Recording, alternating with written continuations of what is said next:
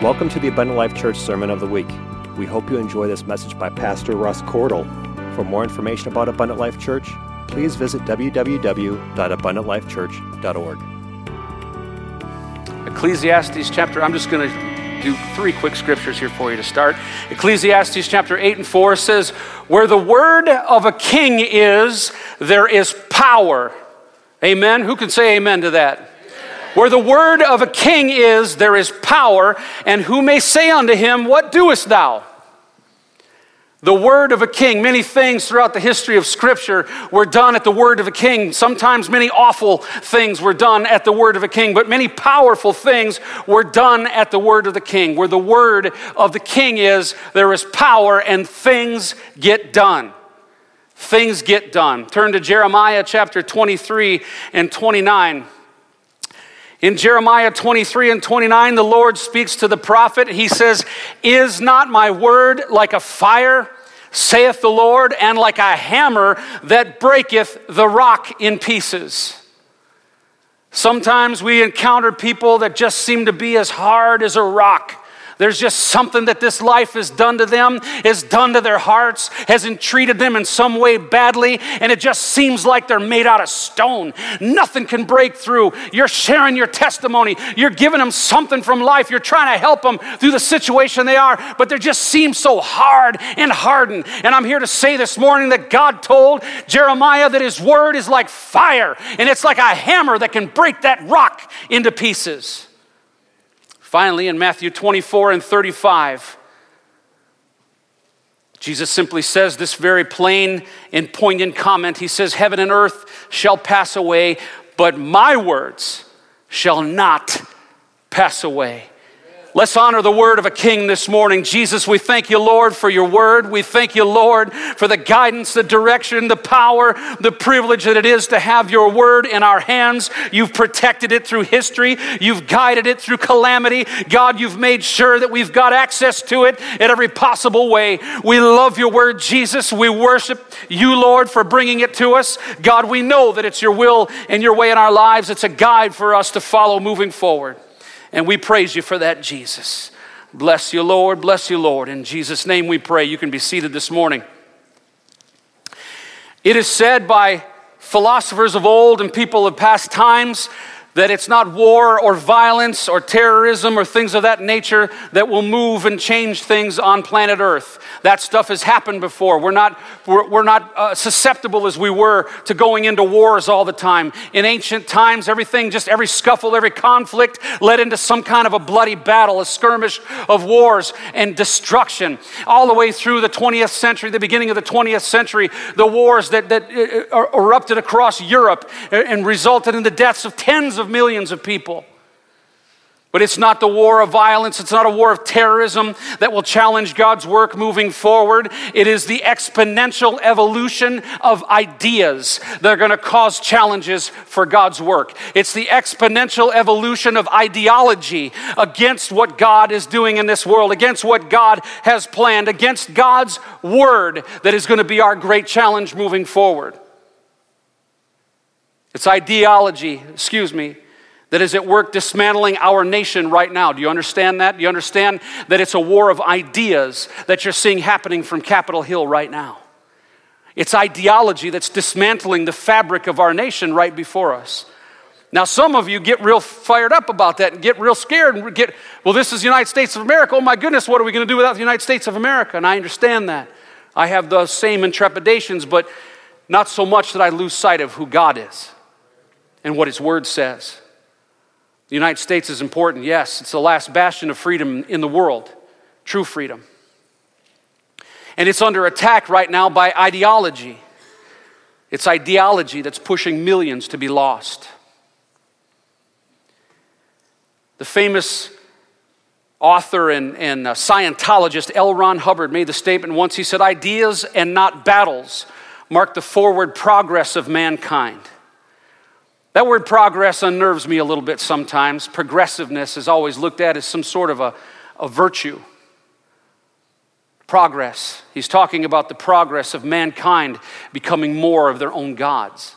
That was his whole mentality in Scientology. That type of progress that takes God out of the picture and makes us our own gods. That through our science and through our knowledge and our abilities, somehow we'll become our own gods and we'll save this world from its dying state in environment control and all of these different things.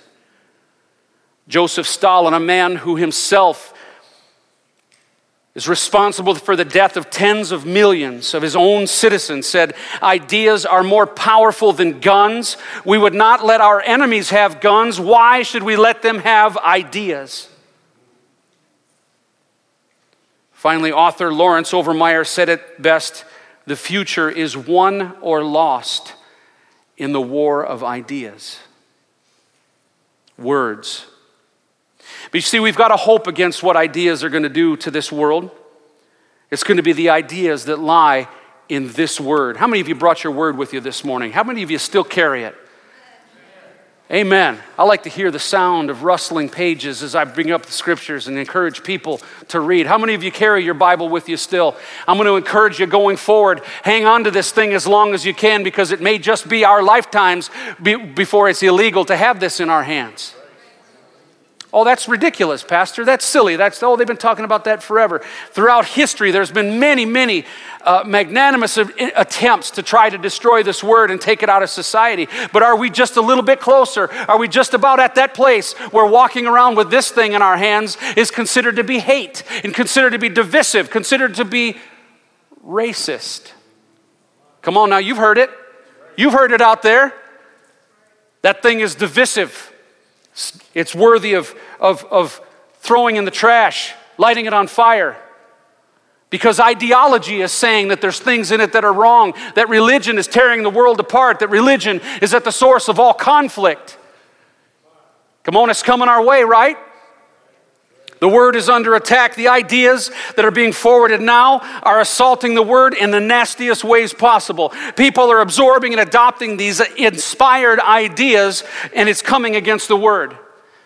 See, because if you say something enough through the media, and let's get a hold of who's got a hold of the media, right? If you say something enough through the media, you start teaching the kids on Sesame Street, and you start pumping it into them at the kindergarten level, and you start teaching them humanism, an ideology that turns away from God, and that we're our own gods. All of a sudden, now this just starts to get adopted, and pretty soon the parents are on board. Pretty soon people who grew up in an environment that was dedicated to the Word of God suddenly start to say, oh yeah, you know something, I do agree with you on that. The Bible did cause all these wars to start. The Bible did cause all this death. No.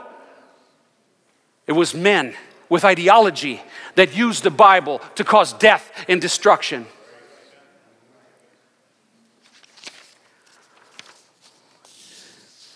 I love Psalm chapter 119. You can turn there if you want to. I'll have some of them up on the screen. Psalm 119, the longest chapter in the Word of God. It's the Thy Word chapter.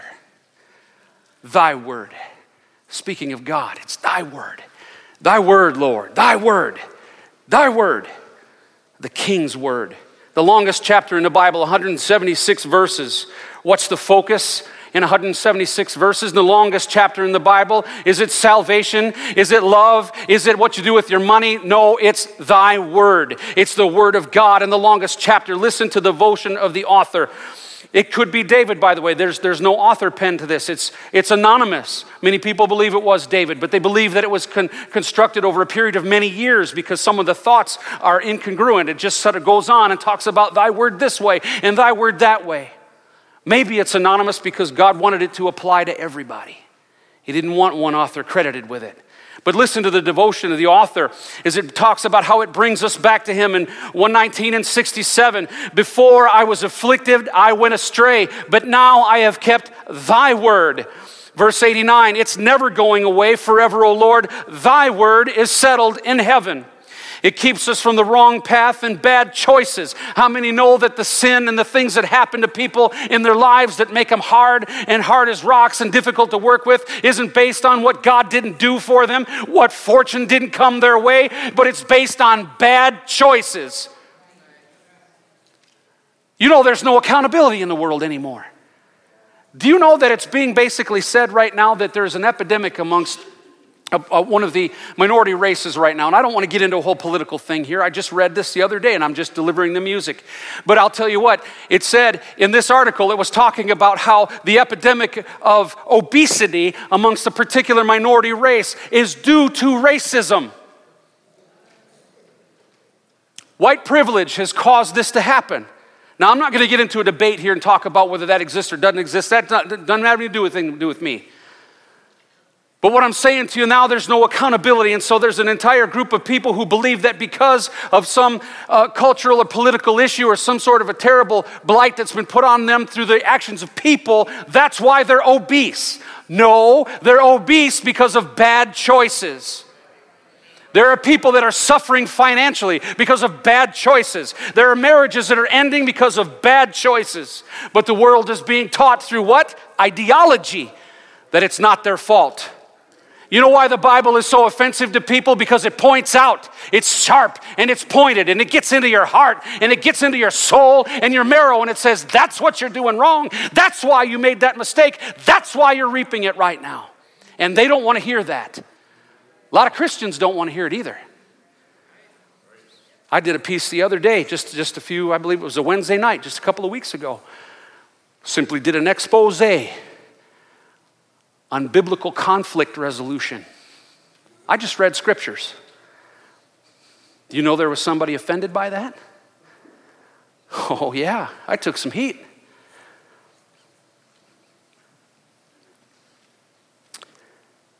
Psalm 119, 101 keeps us from the wrong path and bad choices. I have refrained my feet from every evil way that I might keep thy word.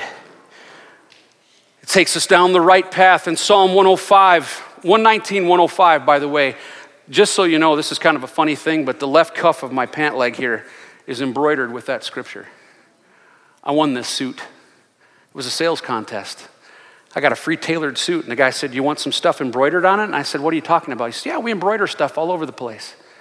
So right underneath the cuff here, I told him, Psalm 119, 105, thy word is a lamp unto my feet and a light unto my path. By the way, Acts 2:38 is embroidered right back here. Serious. 119, 105, thy word is a lamp unto my feet and a light unto my path. If you're walking through darkness, if you're walking through trouble, if you're challenged at every turn, if something just seems like, if you're one of those people that says, doesn't matter what I do, it seems like it all goes wrong. I can't get anything right. Man, I got no luck. If I had any luck, it'd be all bad anyhow. Get into the Word of God.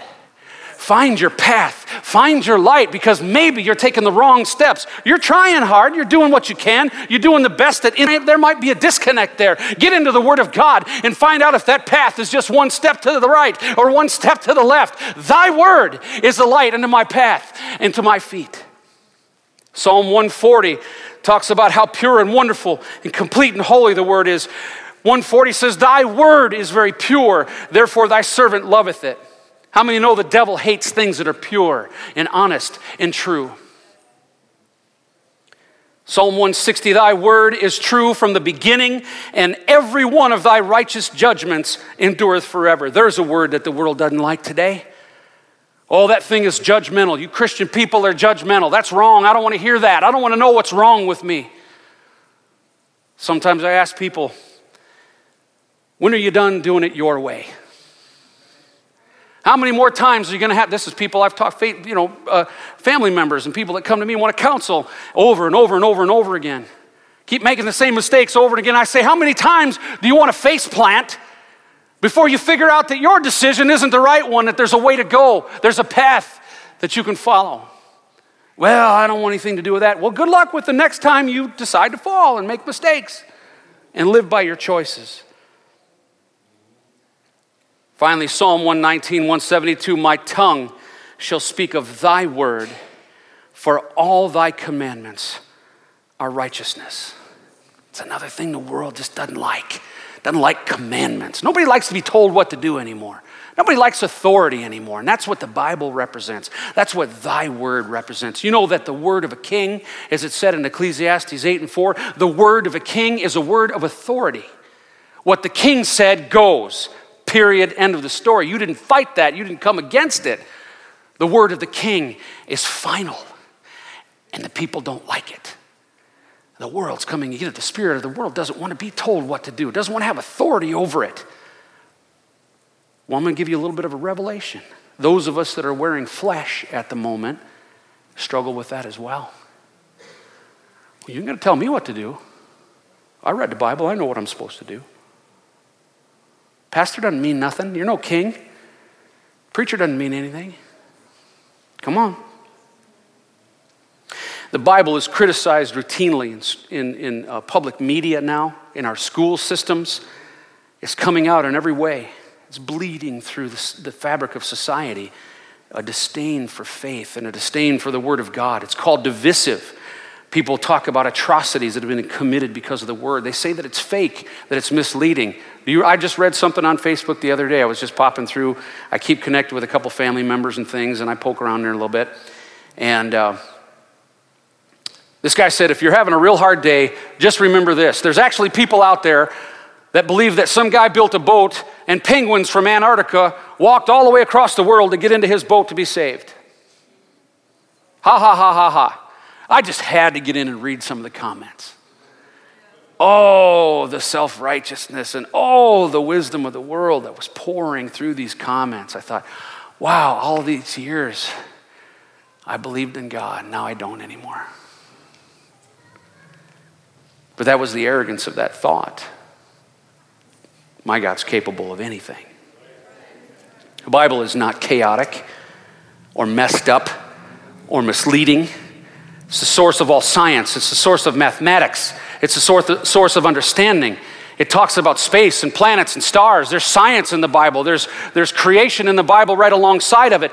But God created those things. He writes about those things in His Word. It's not philosophical hodgepodge designed to confuse men and create conflict. You know why? Because it's got one author. It's one form of doctrine. It's one plan of salvation, one rule of faith, one set of ethics, one set of rules, one Savior, one hope, one Lord, one faith, one baptism, one God and Father of all, who's above all and through all and in you all.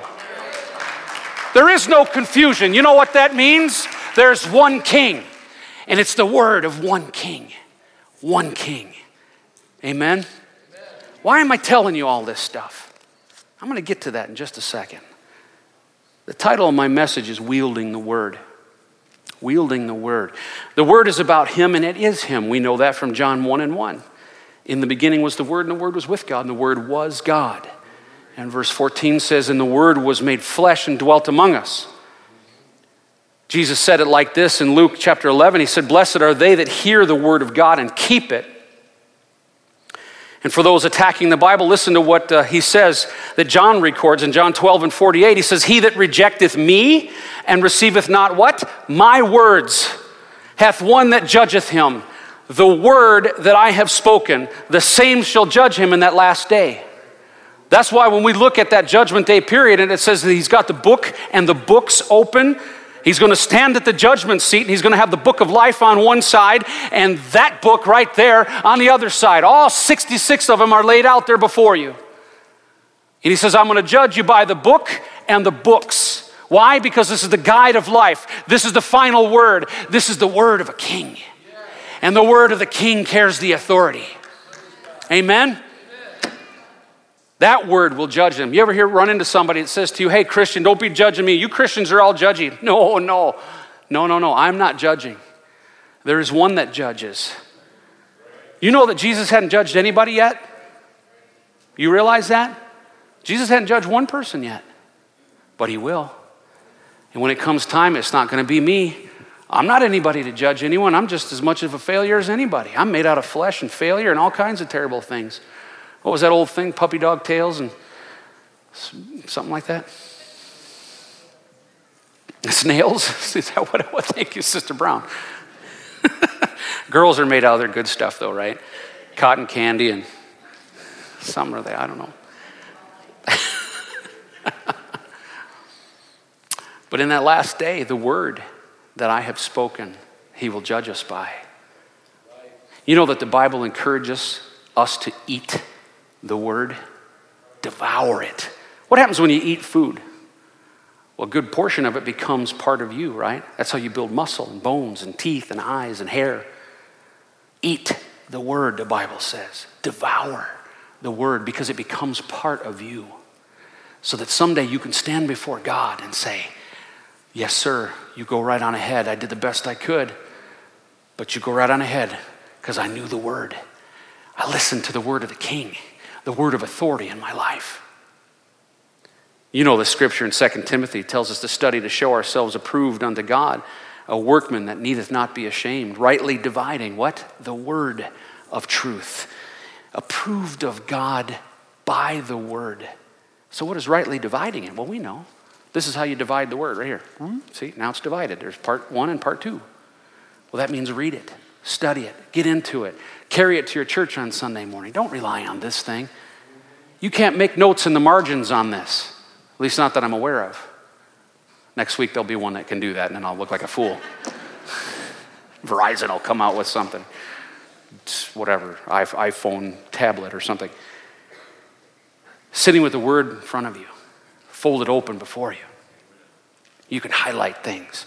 You can make notes because God gives you revelation when you're sitting, you're listening to a goofy talk like I'm giving you right now, and all of a sudden you're reading a couple pieces past there. Pastor's getting a little boring, but I'm going to go ahead and read the rest of the passage. And all of a sudden, well, that made sense to me. And you write something in there, and pretty soon, guess what? That's where you turn the page to the next time you're sitting down with somebody and say, hey, I want to tell you something God gave me in the Word of God right here. And then you got a highlight, and you got a thing sticking out of it, and you got some scribbles in the margins. Eat the Word. Devour the word. Make it who you are. Carry it with you. Have one in your car, one in your house, one in your desk at work. Become about this thing. Why? Because someday you're going to stand before God and he's going to divide it in front of you and he's going to judge us based on that. Amen? I said the title of my message is Wield the Word. And I want to show you about that. I want to encourage you today. It's good to know the word. We got to eat the word, but today I want to talk to you about wielding the word. James chapter 1 and 22 says, be you doers of the word and not hearers only, deceiving your own selves. You can sit up here and listen to me all day long. You can go to conferences. You can go down to Save Our Nation next week and hear all kinds of great word. But I'll tell you what, the Bible is very clear in more places than that one, that unless we're doers of the word, doer, that's an action word, that's a verb. Unless we're doers of the word, we're doing what the word says, we're useless to God. Come on, let's just be honest. We're just sitting here soaking it all up like a giant sponge. All God's got is a big sponge full of his word. Useless. Brother Kylie, can I bother you to grab my prop right here? Look what he says. Jesus says in Luke chapter 6, 46 through 49, he says, why call ye me Lord, Lord, and do not the things which I say? Whosoever cometh to me, thank you. Whosoever cometh to me, come on, who comes to him? And heareth my sayings and doeth them, I will show you to whom he is like. He's like a man that built his house and dig deep and laid a foundation on a rock. How many know that Jesus Christ is the rock of our foundation? And when the flood arose and the stream beat vehemently upon that house, it could not shake it. Come on, if you know the word of God, if you've done the word, it says if you're a doer of the word, not just a hearer, not just a listener, not just coming to church once in a while, listening to it on the radio, but if you're a doer of the word, it means you've planted your house, you've built your life on a foundation of rock, and nothing is going to shake it. Nothing can shake your house if it's founded on the word of God, the word of a king. Amen. Praise God. But he that doeth not is like a man that without a foundation built a house upon the earth, against which the stream did beat vehemently and immediately fell, and the ruin of that house was great. Doers of the word, wielding the word. This wonderful prop here was provided by my good friend, Jason, the strange guy, Hickey. Just kidding. I think it's cool. I'd own one too if my wife would let me. What we have before us is a two-edged sword. It's got two edges, sharp on both sides. You know, not everybody could afford or had a sword that had an edge on both sides. It costs money to have a guy do that on both sides. The sword had to be larger and it had to be more material. All kinds of things had to happen before you could have an edge on both sides. Thankfully, this is not super sharp because I've been rubbing my hand up down here. For the sake of this discussion, let's pretend this is extremely sharp. Now, you'll notice that down the center of this thing, there's a valley in here like this. You know what that's for? Because when you thrust that sword into somebody, it's self-sealed. So that little valley right there created a gap which would allow the blood to flow, and the person would bleed out faster. Isn't that fascinating? It has nothing to do with Jesus. When I was a kid, I used to go down to a place called the Bristol Renaissance Fair. Anybody ever been there? Down the Kenosha area, the medieval times and all that stuff. And they had a sword shop there. Maybe, Jason, you've been there several times, perhaps. No, not there. He's a collector. And they had this sword shop, and you could go in and you could pick up the swords. This is heavier than you said it was.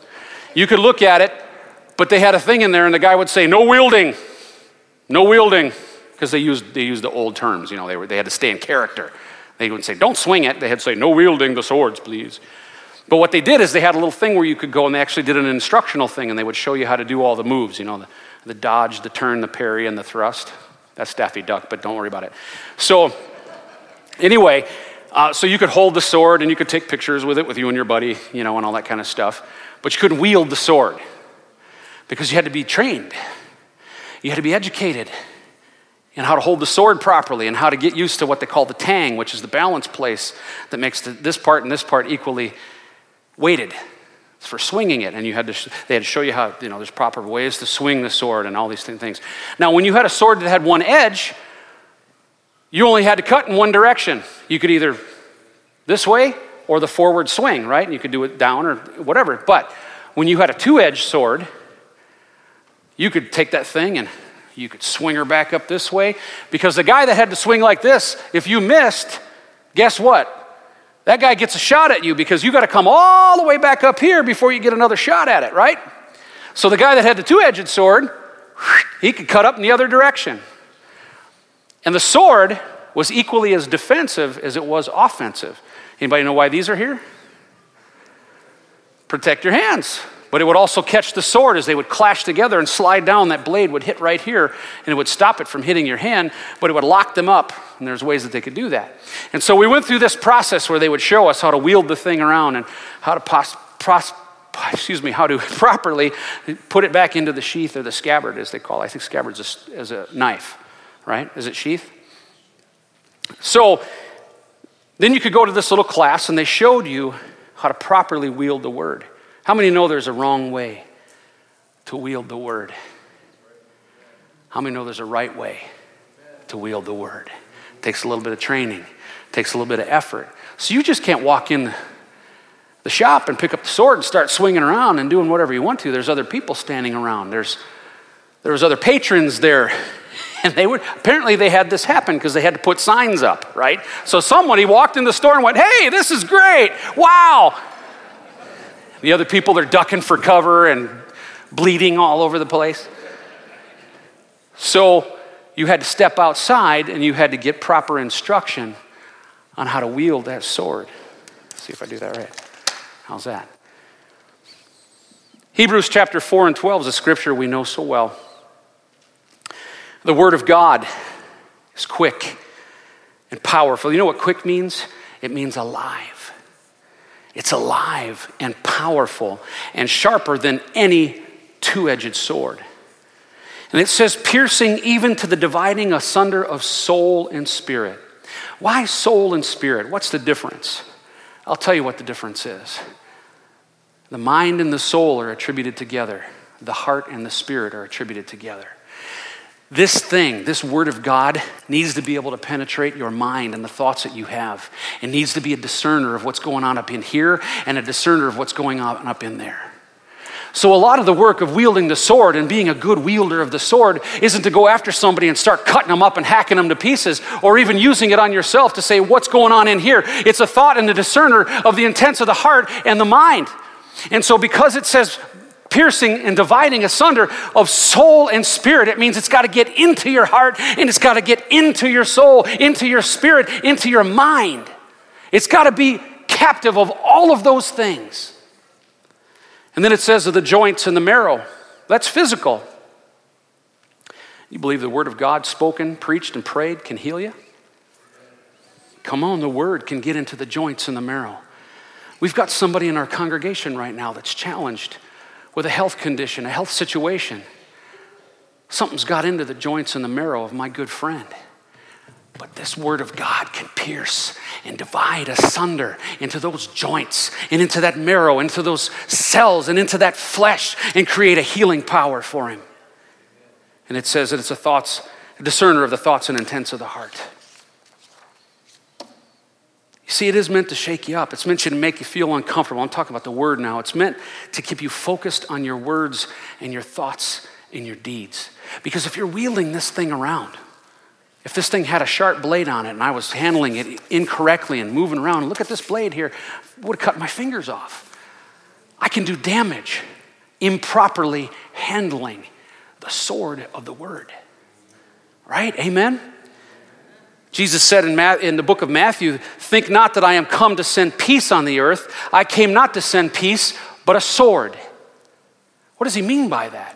He didn't come to placate everybody. He didn't come to just be Candyman. He didn't come just to make everybody feel well. What he did is he came to bring a sword of his word that would pierce and divide asunder the soul and the spirit, to get the things of the world out of them, to cut and circumcise and excise the things of this world that didn't belong in people. That's why he brought a sword, not to hurt people or to harm them, but to do some powerful surgery in the authority of his word. In Ephesians, Paul talks about the armor and so forth. He says, take the sword of the Spirit, which is the word of God. It's part of our daily armor. It's part of who we are, but we got to know how to wield it. The first word created the heavens and the earth, and the final word will be that sword that destroys the works of the devil and for good and launches into eternity. The word of God will accomplish those things. His word. Look at the book of Revelation. You could skip through with me. Revelation, the sword is featured again and again in the final days of the church. And folks, we're living in the final days of the church era. The church age is about to come to a close. We're living in those times when the spirit of the world is tormenting the churches of today. But look how many times in discussion of the end times that a sword is featured in the word. In Revelation 1 and 16, he says, and he had in his right hand, John is describing Jesus when he's first called out by him. In his right hand, he had 7 stars. Those 7 stars of the churches, and out of his mouth went a sharp 2-edged sword, and his countenance was as the sun shineth in his strength. Immediately at the beginning of the times of the closing of the man of mankind in the era of the church age, immediately a 2-edged sword is drawn to begin this work. In Revelation chapter 2, starting at verse 12, it says, unto the angel of the church of Pergamos write, these things saith he which hath the sharp sword with 2 edges. He was talking about Jesus. If you jump down to 16, he says, repent, or else I will come quickly unto thee, and I will fight against thee with the sword of my mouth. Are you starting to get an idea of how powerful the word of God is? Can you wield it now? If I were to challenge you, I'm speaking hypothetically, but if I were to challenge you now, if I were to come to you now, could you wield the word in the right situation? Could you pull that sword out and effectively and surgically attack a problem for somebody else, or reach that person that desperately needs you? Have you eaten the word yet? Have you devoured it? Have you taken it into yourself so that you know the word so good that you can pull it out of that sheath and begin to do battle with the enemy? Do you know the word that well? Can you wield the word like God needs you to be able to? I'm closing now, and you can stand with me this morning. Revelation 19 and 11 says, and I saw heaven open, and behold, a white horse, and he that sat upon him was called Faithful and True, and in righteousness he doth judge and make war. His eyes were as a flame of fire, and on his head were many crowns, and he had a name written that no man knew but he himself. And he was clothed with a vesture dipped in blood, and his name is called the Word of God. And the armies which were in heaven followed him upon white horses, clothed in fine linen and white cloth. And out of his mouth goeth what? A sharp sword. Even in the end when God brings it all down, the battle is going to be fought and won with the power of His word. That sharp sword is going to do the battle. How important is it for us to know the Word of God? How important was it? So much so that the longest scripture in the Bible is all about thy word, thy word, thy word. Do you understand today? You got to get it inside yourself. Get a hold of that thing and say, I want to know it from end to end. I want to know it from from Genesis to Revelation. I want to know it from top to bottom. I want to be able to wield that word like a soldier, like a surgeon that can do the work that God calls me to do.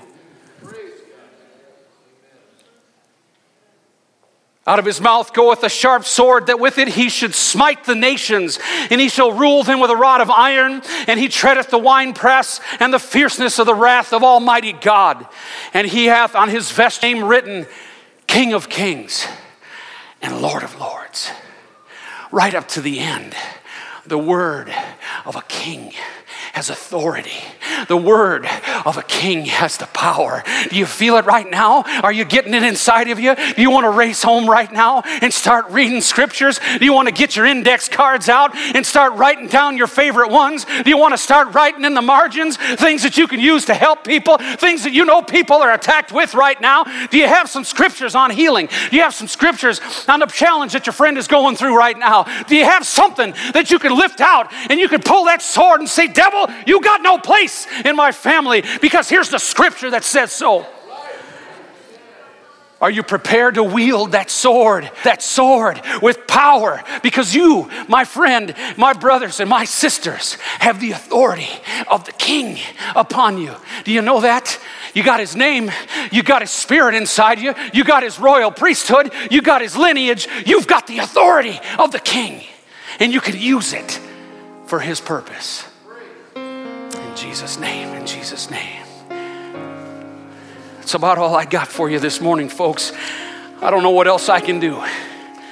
I know you love the Word. I know you're readers of the Word. But I'm telling you today, now is the hour that we become wielders of the Word. Praise the Lord. Praise the Lord. Oh, mighty God. Lord, we're so thankful, God, for this awesome word that you've given us.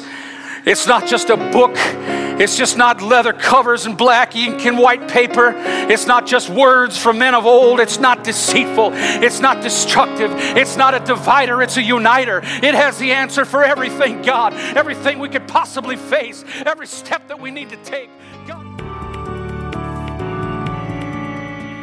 Thank you for listening to this Abundant Life Church podcast. We pray it has strengthened your relationship with God and will continue to be a light unto your pathway to heaven. If you have any questions or comments regarding this podcast, please telephone our ministerial team at 262-965-5177 or email us at info@abundantlifechurch.org.